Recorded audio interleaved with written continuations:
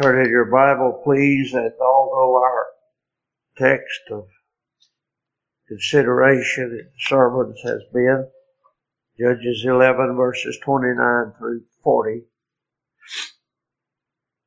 relating to that text, we read from the inspired psalmist, Psalm 32, and verses 1 through 9.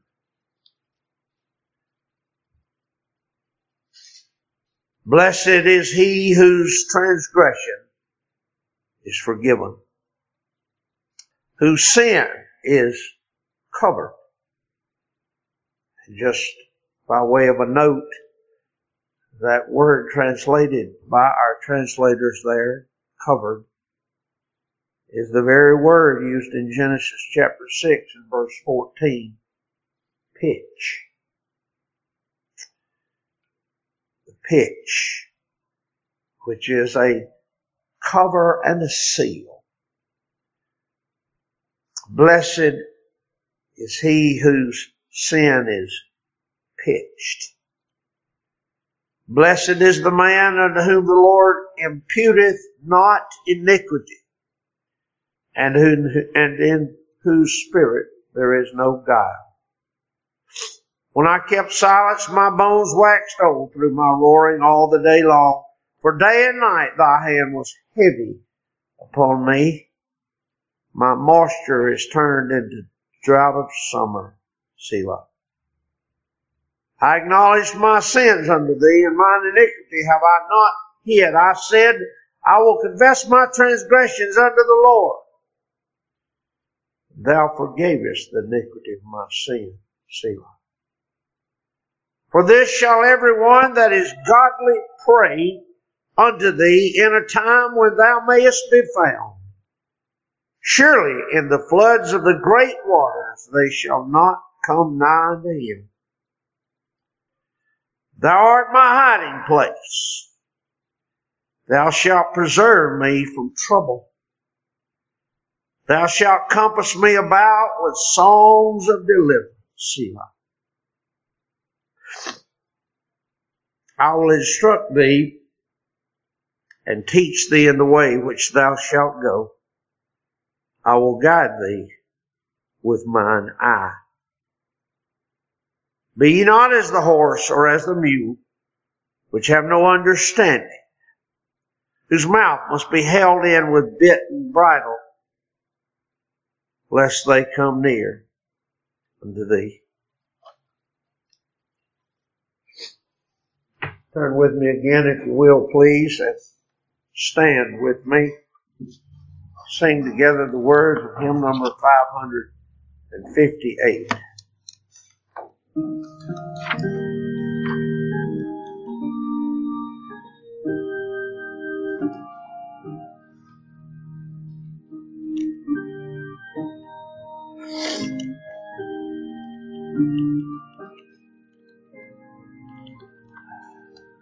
And must I part with all I have, my dearest Lord, for thee? It is but right, since thou hast done much more than this for me. Yes, let it go, one look from thee will more than make amends. For all the losses I sustain, among the riches praise. 10,000 worlds, 10,000 lives, how worthless they appear, compared with thee, superior supremely good, divinely bright and fair, Savior of souls, could I from Thee a single smile obtain, the loss of all things I could bear, and glory in my gain. Thank you. Be seated.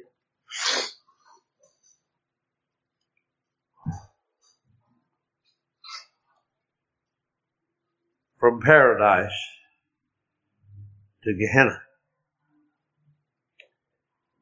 in a moment of unguarded zeal. I will attempt today to finish a message that was begun 2 Lord's days ago, but it is actually, this entire message is part 3 of this, my attempt to preach through this section, Judges chapter 11, verses 29 through 40. We have covered extensively this record. You know the contents of it well. We need not spend time reviewing it. You have heard it and heard it and heard it over again. We spent 2 messages attempting only to go through the record and set it before your mind. And then on that last Lord's Day that we took up part 3, my part 3 was to extract from this text lessons to our hearts from this inspired record. I gave you already 3 of them. I gave you number 1, the lesson that well-meaning is not automatically well-doing. Or if you prefer, well-meaning is not the same thing as well-doing. Surely it was a great motive, as motives go, that prompted Jephthah to make this vow. It was, and no commentator that I could find in history has ever denied, that he meant well.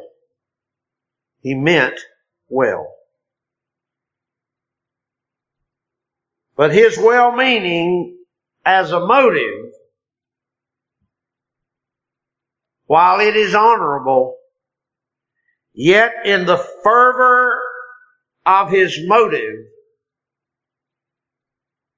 it was given expression in the passions of his ignorance, so that his well-meaning did not result in well-doing. I gave you a second lesson. The lesson that ignorance, like a poison, holds men in error. Ignorance holds men in error. I thought about it again. I would that if I were a topical preacher, I would stop there and bring at least 1 or more messages on that thought alone. Ignorance holds men in ignorance, in error. We are truly in a day of massive ignorance. Ignorance has been almost glorified. and how much damage has been done through zeal without knowledge. Zeal without knowledge. In some circles, I will say it again, I said it in the message, in some circles, knowledge is not only despised and rejected, but ignorance is actually excused and washed away in the elixir of zeal. And worse than that, ignorance in certain circles is exalted to the throne of honor as if it were some kind of badge of piety. But it is not so. God is not honored in ignorance. Ignorance cost Jephthah his sweetest joy. And it cost his daughter her very life. And all that in a zeal for God. There are few evils more dangerous to true piety than a religious zealot without knowledge. But then, thirdly, I gave you a lesson. I said there's a lesson in this record of the unrelenting evil influences of a long stay in godless circles. Poor Jephthah. How long had he been banished into the land of the godless Amorites? And now in a crisis moment, the stain of that evil influence bleeds out into the fabric of Jephthah's finest hour. Victory over the Ammonites. Stained, I said. The fabric of that victory march is stained by a sin that he learned from too long stay among the enemies of God. Oh, if we could learn this lesson. But then today we take up anew our pursuit of the lessons from this text. Closely related to that third lesson, I give you a fourth lesson. Would that we might learn today what great damage may be done in only a moment. What great damage can be done in only a moment. What great reversals may be wrought in one unguarded, undisciplined emotion. You remember the story? Jephthah is facing the greatest enemy of Israel. They, as I reminded you a number of times, they are not just set on conquering Israel. We know from the text and from the history that they are set on Israel's absolute annihilation. Purge the earth of their very existence. And this is what Jephthah is facing. And in the face of that, and with his great knowledge of such affairs, he himself being a man of war and a man of lifetime of engaging this very enemy, he knows well what he's facing, and all of his emotions are wrought up into a fever pitch. And he begins to express himself in the face of it in prayer. And if I may use that colloquialism, that expression of ours, he's caught up in the moment. And in that caught up moment, he opens his mouth. Verse 35,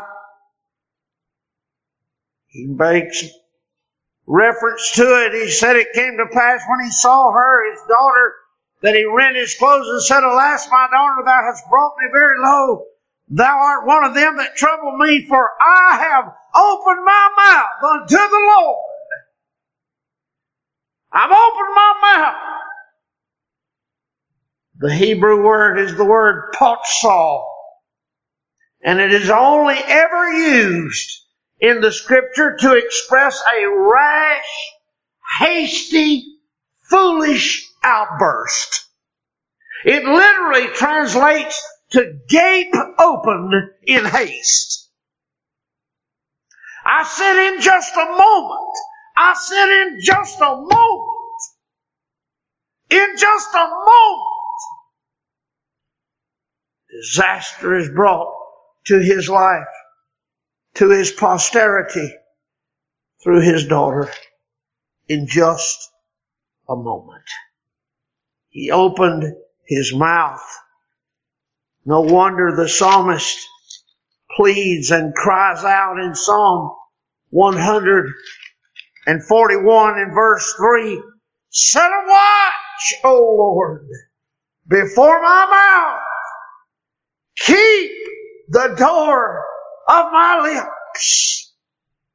In Psalm 19, in the 19th Psalm, in verse 13, you hear the psalmist cry out the same heartfelt emotion. Psalm 19 and verse 13, keep back thy servant also from presumptuous sins. Let them not have dominion over me. Then shall I be upright, and I shall be innocent from the great transgression. Let the words of my mouth and the meditation of my heart be acceptable in thy sight, O Lord, my strength and my Redeemer. Oh, blessed Lord, help me and deliver me from a hasty word. Because in that single moment, I may bring upon myself and upon others sorrow, pain, and shame. In a moment. In a moment. I give you lesson number 5. Learn a lesson from this text. How shocking we may find it to be when God takes us at our word. Whoa, how shocking we may find it to be when God takes us at our word. Jephthah said, and God did. Jephthah said, and God did. How well one commentator summed this lesson for us when he said, how it astonishes men when God takes them at their word. Not that they do not mean what they say at the time, but they do not realize all that it implies. God ever does this, says this theologian. God ever does this that He may educate the heart in loving sacrifice and reveal the grandeur and absoluteness of His claim upon us. God may just shock us by taking us at our word. And we never expected it. This commentator said further, this is what God expects. Have we ever vowed to Him? If so, have we paid our vow? Negligence in this matter will explain much that distresses and perplexes us. Honesty towards God. Honesty towards God. How few practice it. Yet this is the true proof of the righteous. May I put it in my own words to the admonition of your heart. Be careful what you speak when speaking to the King. He has the power to grant it in ways you cannot foresee. Be careful what you say when you're speaking to the King. He has the power to grant it and take you at your word in ways you could never foresee.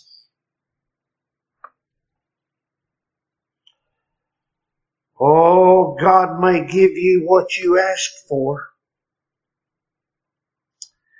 and then require of you what you promised. God may give you what you asked for, but then require of you what you promised.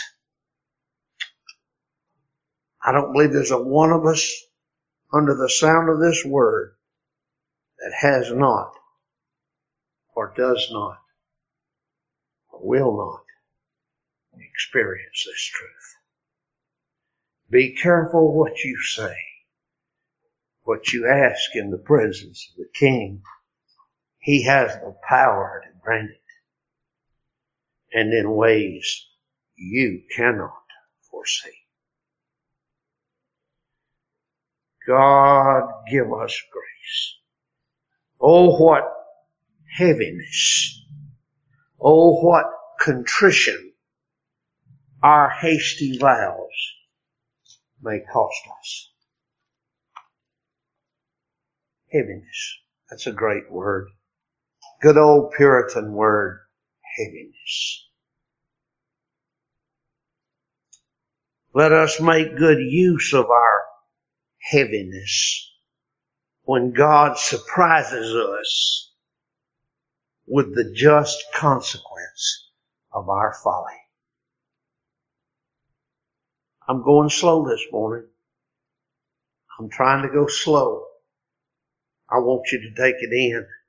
I said, let us make good use of the heaviness sometimes results when God surprises us. The just consequence of our folly. He took us at our word. Just to express that, dear old Roger said, now the Lord will have me sometimes bent. The Lord will have me sometimes bent to search out my errors, corruptions, and disorders of heart and life, and going aside to ease my stomach of them, confess and loathe and renounce and ask pardon for them. Now the Lord will have me to pray that His Spirit may be restored to me in a greater measure, that I may return with more liberty to His service, and beware that I be not again surfeited with that which I have vomited up. The world, its pleasures, vain desires, vile and loathsome lust. This is good use of heaviness indeed. This is good use of heaviness. Be bent. Vomit up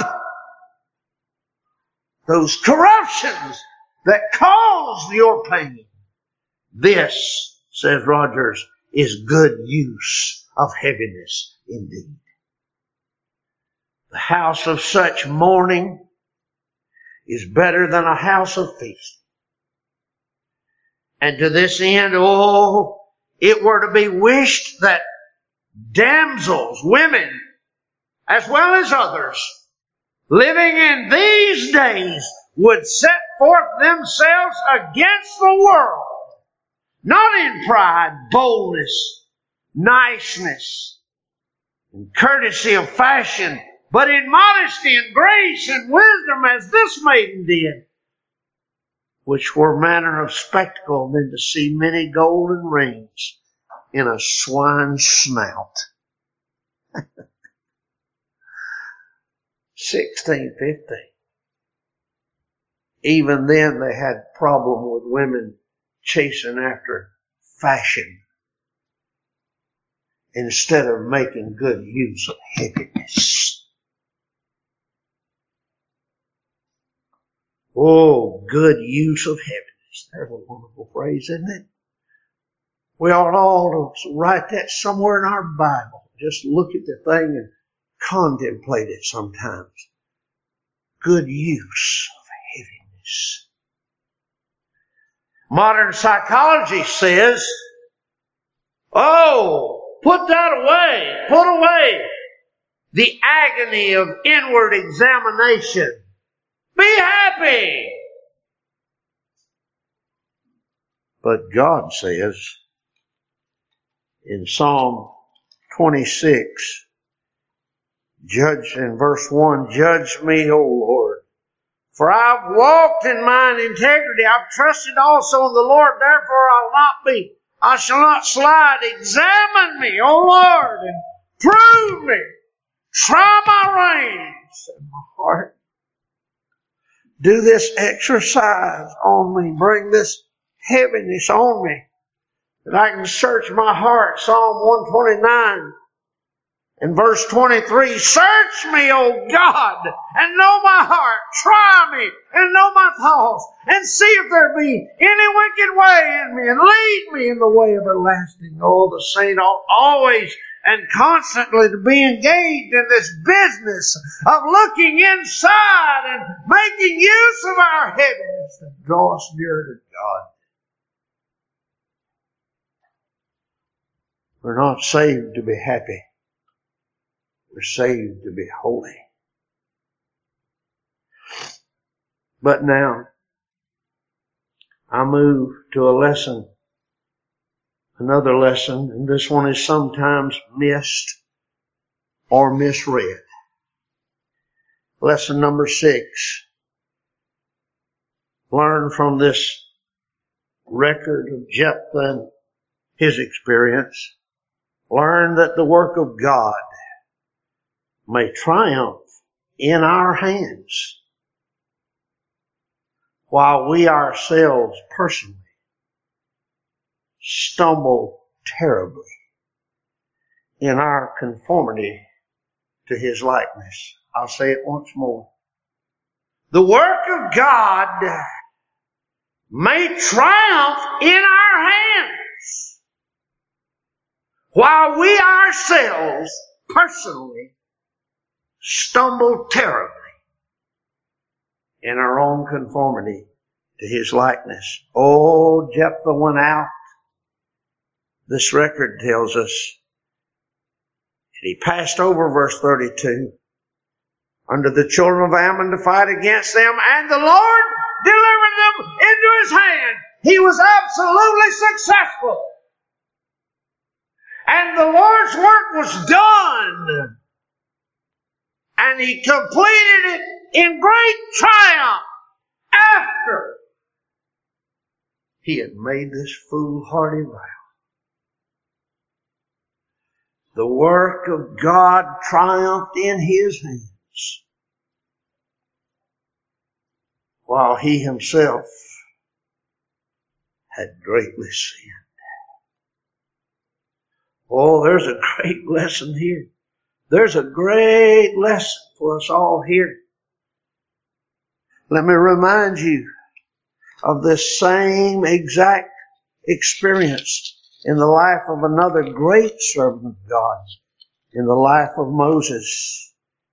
In chapter 20 and verse 9, you remember the story. And Moses took the rod from before the Lord as he commanded him. Moses and Aaron gathered the congregation together before the rock. And he said unto them, Hear now, ye rebels, must we fetch you water out of this rock?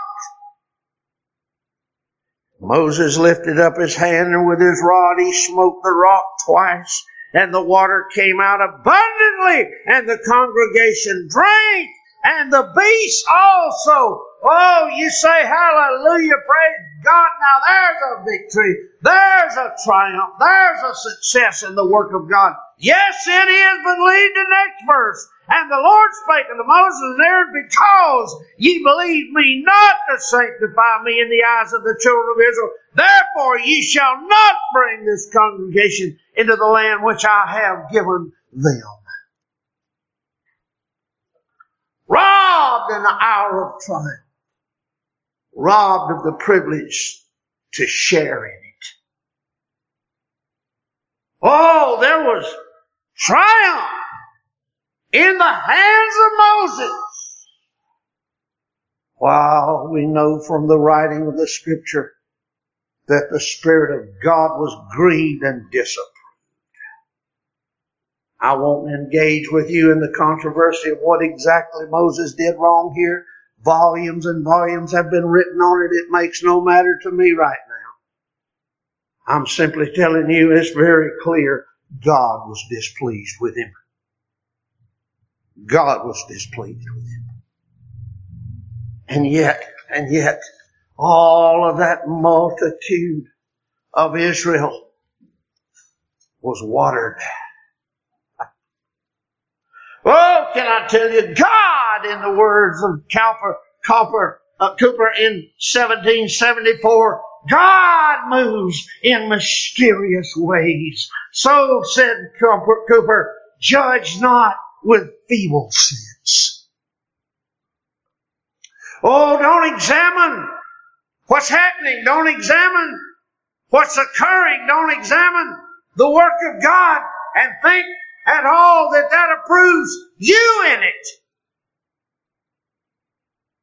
God may bring great victory and triumph while you are diminished in your soul, your walk. Oh yes, He may take a crooked stick and draw a straight line, and hallelujah for it. But all the shame and sorrow of being the crooked stick. The day of our greatest triumph may be the day of our greatest sorrow. Poor Jephthah. Poor Jephthah. Oh, victory. Ammon is destroyed. But poor Jephthah. The simple truth is, you see, we're not always the same. We're not always consistent.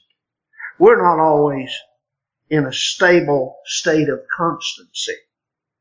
We are unstable as the waves of the sea. But our God, Malachi 3:6, changeth not.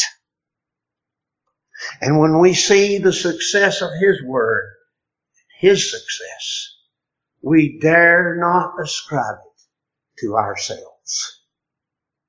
Because He may bring great triumph when we are in the bowels of error. God's people find out, one commentator wrote, God's people find not themselves always in one tenor or tune, either in inward joy and comfort in God or outward forwardness to our duties. Paul had his lifting up into the third heaven, but he had also his buffeting to abase him lower than the earth. Peter was ravished in spirit when he was in his heavenly trance before going to Cornelius, but we know he had his rare ebbings at other times. Elias, a man of men for grace and familiarity with God, and that appeared by his real assumption into heaven bodily. But he was in a poor case when he was fain to flee from Jezebel and go 40 days fasting and mourning for the misery that lay upon him in the church. Oh, I say to you this morning, ours is an unstable condition indeed. But our God is faithful. Faithful to himself. Faithful to his word. So then let us never take to ourselves glory in the success of his work. Notice again, verse 32. So Jephthah passed over unto the children of Ammon to fight against them, and the Lord delivered them. The Lord did that. Oh, let us never take to ourselves the glory of his work. His is the victory. Ours is the folly. But now I give you lesson number 7. Oh, how I wish I could dispatch it with no mention of it at all. But I would be unfaithful to my calling to leave so great a lesson untaught. Lesson number 7. God will not spare even his people. Their greatest losses. Their greatest sorrow when sin has stained his service. God will not spare even his people. Their greatest losses, their greatest sorrows, when sin has stained his service. Oh, how unlike us is our God. Oh, how unlike he is in his dealing with his children from the way we deal with our children as earthly parents. Sometimes our children do wrong. And as parents, we set about and we correct them. But oh, how often mercy will override perfect justice. And we will not exact from them the full price of what that ever might have cost. But can I just teach you a lesson this morning? God is not an earthly parent. And he will. In his perfect holiness, he will exact perfect justice. And he will sometimes not spare us our greatest loss. God took the most precious thing Jephthah had. God took it. One theologian has wisely said this. And by this we learn that God, for men's sin, will not spare to deprive them of that which is most dear to them.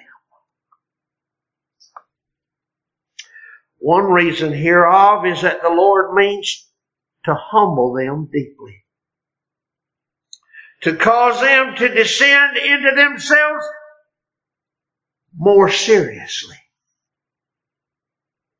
to purge out the sin that weighteth them to mischief, and thus to prevent it.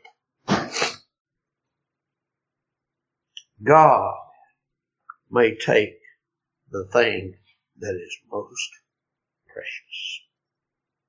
Yes, he will.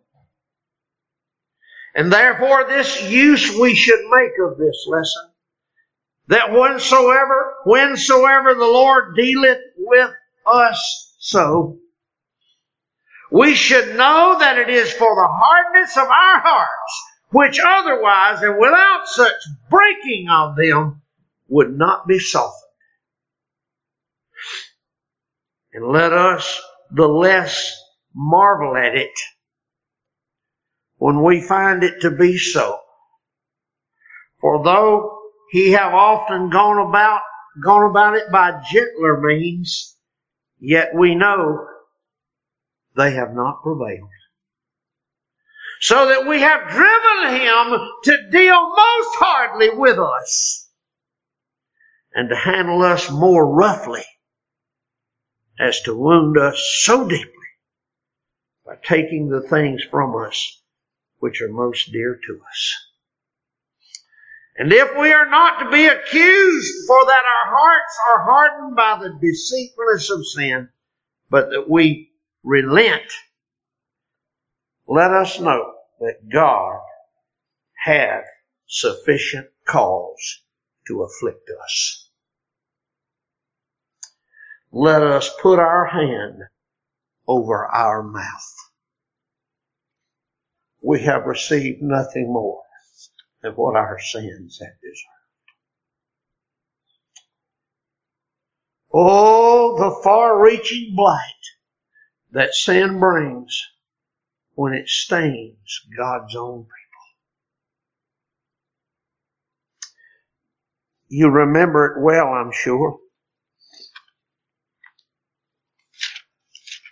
When David said in 2 Samuel chapter 12 and verse 15, and Nathan departed unto his house, and the Lord struck the child that Uriah's wife bare to David, and it was very sick. David therefore besought God for the child. And I can well imagine that as he besought the Lord, he remembered all those great mercies that he wrote about in those Psalms. And might have thought to himself, I think he'll probably spare this. Maybe he'll forgive it. Maybe he won't take the child. So David besought God for the child. David fasted and went in and lay all night on the earth. Verse 17. The elders of the house arose and went to him to raise him from earth, but he would not, neither did he eat bread with them. It came to pass on the seventh day the child died. The servants of David feared to tell him that the child was dead, for they said, Behold, while the child was yet alive, we spake unto him, and he would not hearken unto our voices. How will we then vex himself? How will he then vex himself if we tell him the child is dead? But when David saw that his servants whispered, David perceived the child was dead. Therefore David said unto his servant, Is the child dead? They said, He's dead. He's dead. He's dead. Oh, God would not spare David this loss because sin had stained his service.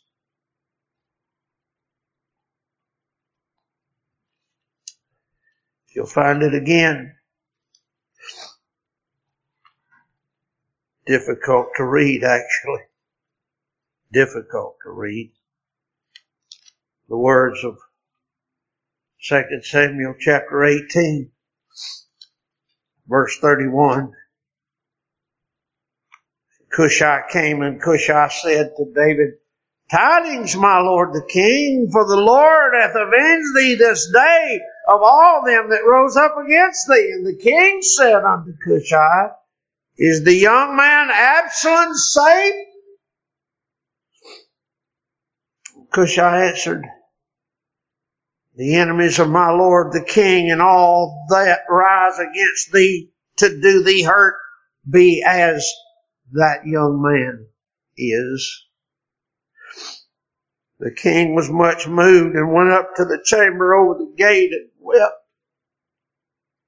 And as he went thus, he said, "Oh, my son Absalom, my son Absalom, would God I had died for thee, oh Absalom, my son, my son." I said, I wish I could have avoided telling you this, but I must tell you from this text, God will not spare to take the most precious thing in your life when sin has stained your surface.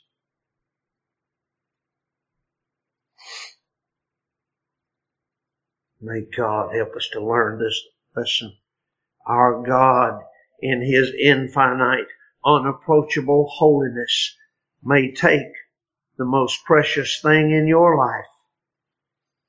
If sin stains your service, sorrow that cannot be calmed, sorrow that will not be relieved. May God help us to learn this lesson.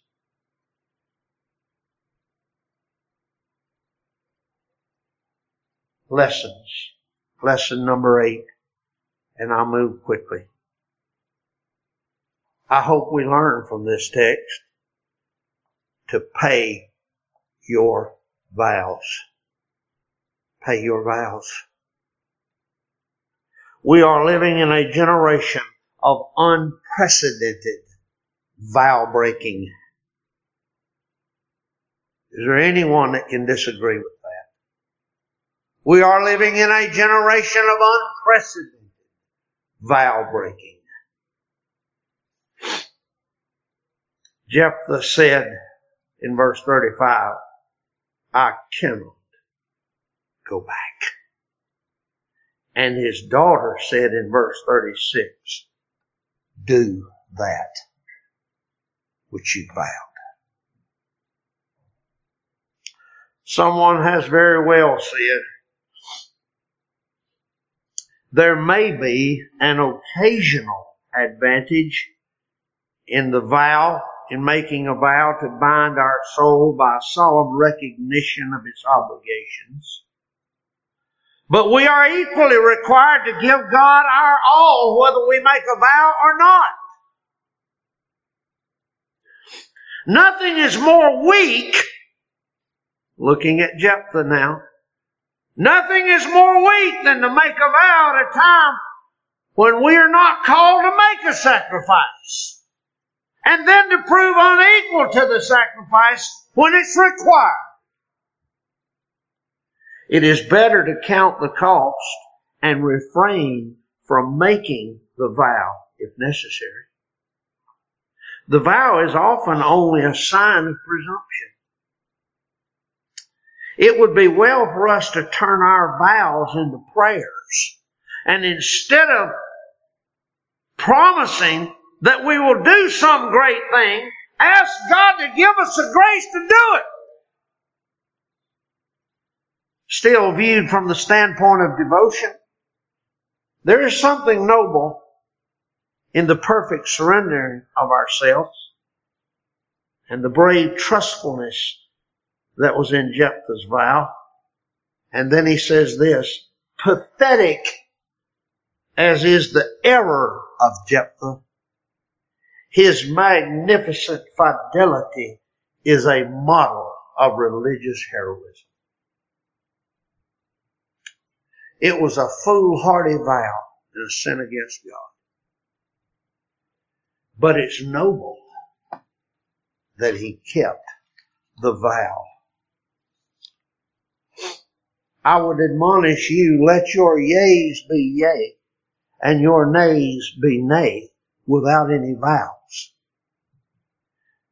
But I would admonish you to keep what vows you've made. Even this foolish, unguided, unlearned saint in the darkness of a limited revelation knew that he must keep the vow. And yet saints today trifle with commitments made to Almighty God. As if God would just turn His head and look away and not notice that you're not doing what you said you were going to do.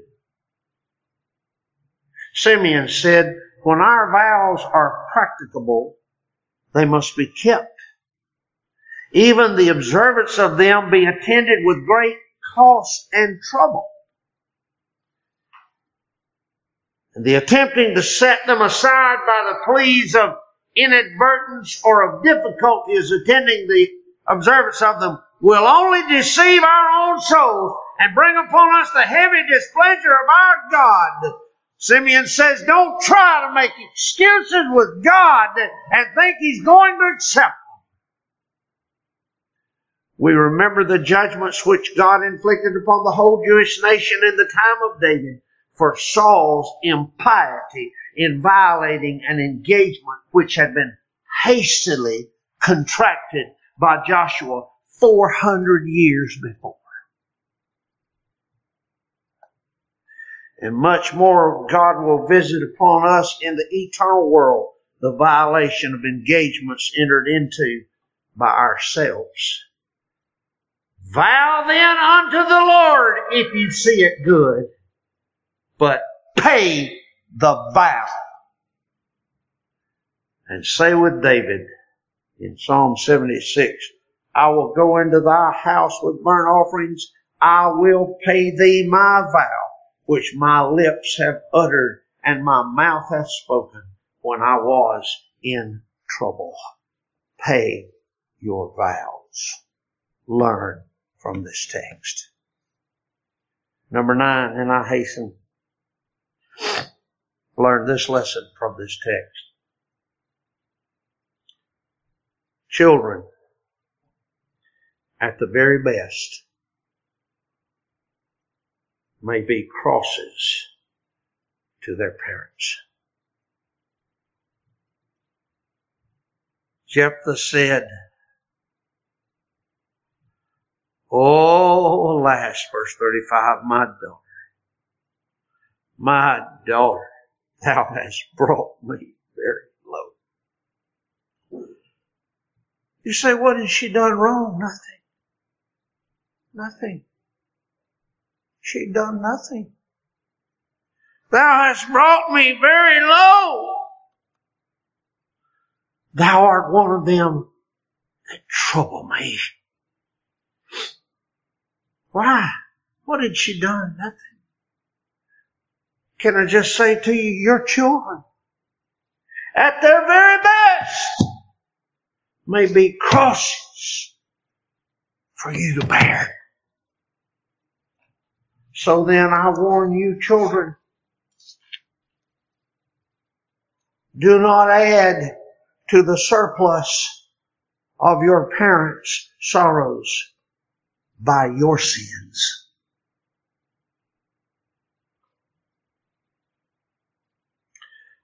Children, we learn from this text, may be a sore sorrow and cross to a parent when they've done nothing wrong.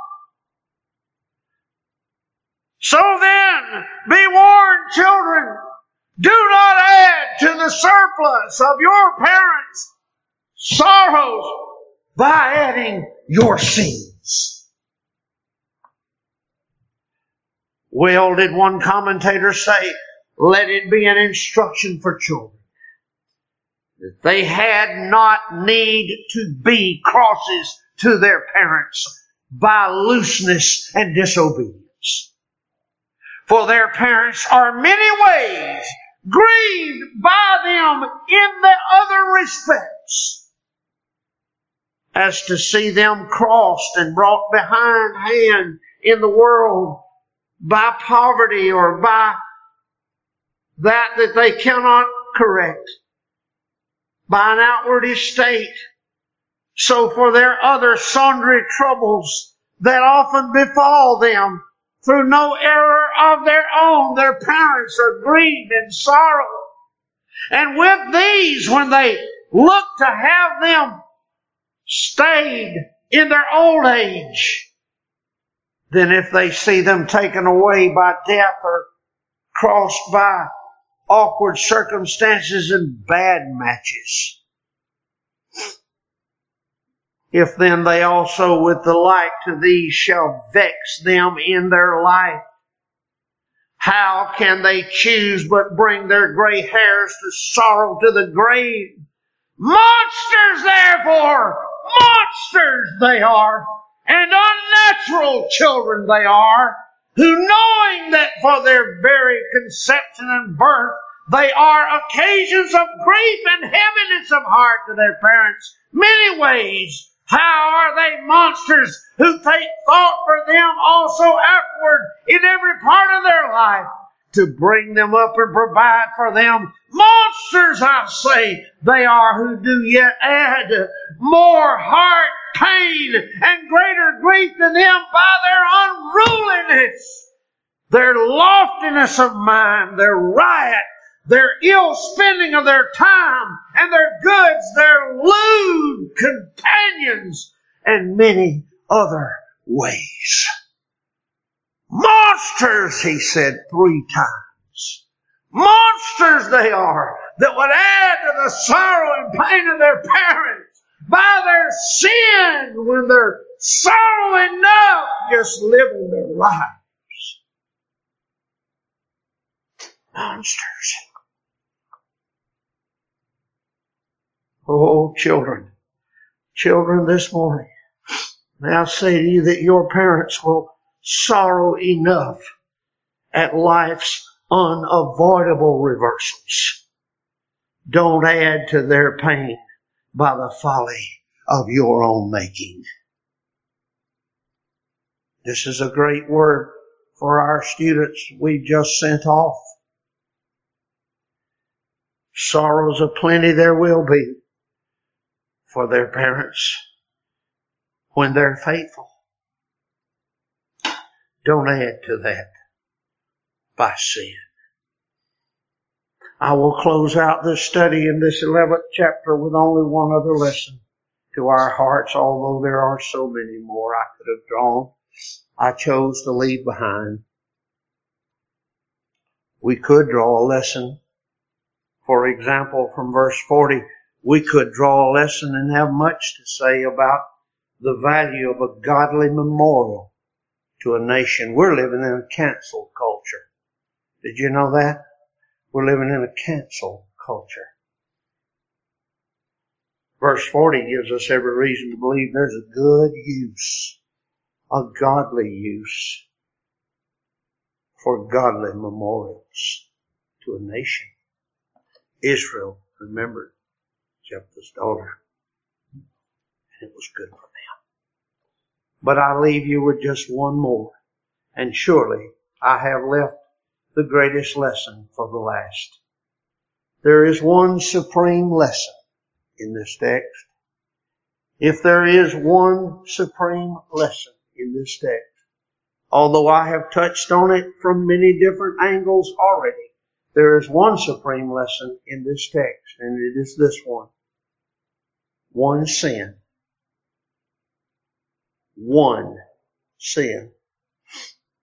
may crush to death a lifetime of blessedness.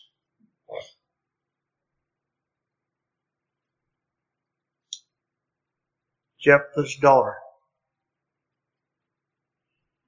crushed to death by one sin. I could not put the words better than those of another, and so I read theirs. Jephthah's daughter, the light of his home, the solace of his cares, was there to welcome him and to double his happiness by sharing it. And as he looked forward to the future, he might hope to see her be the mother of children who would perpetuate his name and his race. Such was his lot as God prepared it for him. But his own rash and perverse act springing from a culpable ignorance of the character of God and directed by heathen superstition and cruelty instead of by trust in the love and mercy of Jehovah, poured an ingredient of extreme bitterness into this cup of joy and poisoned his whole life. The hour of triumph was turned into desolation. The bright home was made a house of mourning. What should have been years of peace and honor were turned into years of trouble and despair. And Jephthah had no one but himself to blame for this lamentable reverse. Alas, how often we can match this scene by similar instances of human perverseness embittering the sweet cup of life. A nation's career is often checked by crime or cruelty or treachery. An individual's life is marred by some act of ungodliness which entails a lifelong harvest of bitter fruits. Domestic enjoyment is destroyed by the sins of selfishness and self-willed folly. Bountiful gifts of a gracious providence, wealth and abundance, splendid opportunities for good, intellectual endowments, rare talents, or rather in a humbler life, openings for advancement and usefulness which might have led to distinction are, through the perverse folly of their perverse possessors, worse than wasted. And dark shadows are thrown across what should have been the brightness of a happy life. And then men dare to speak of their bad luck and murmur against the providence of God as if you could sow to the wind and not reap the whirlwind. Oh, Jephthah sowed to the wind in one sin and reaped the whirlwind of sorrow and agony. One sin! Can I say it to you one more time in a little bit different way? The joy of his life was crushed forever in the hour of his triumph. The joy of his life was crushed forever, and hers was ended in the dawning of its bloom by one sin. Oh, one sin. One sin. The weight of one sin could drag your soul down to an eternal hell if it were possible for a human to have but one sin. It would drag them to the depths of hell.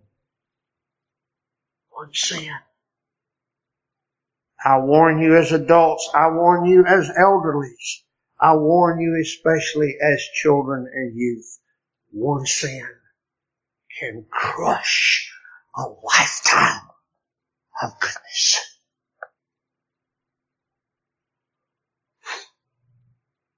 From paradise to Gehenna in a moment of unguarded folly. There's more lessons to be had from Jephthah's life in the next chapter. And God willing, we shall see.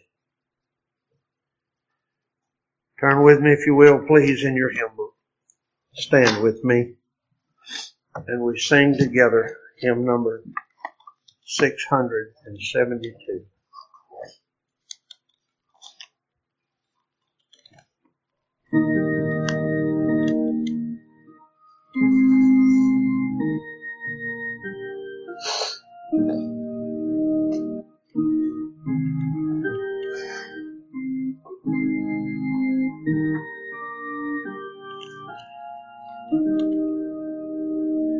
O Lord, thy heavenly grace impart, and fix my frail, inconstant heart.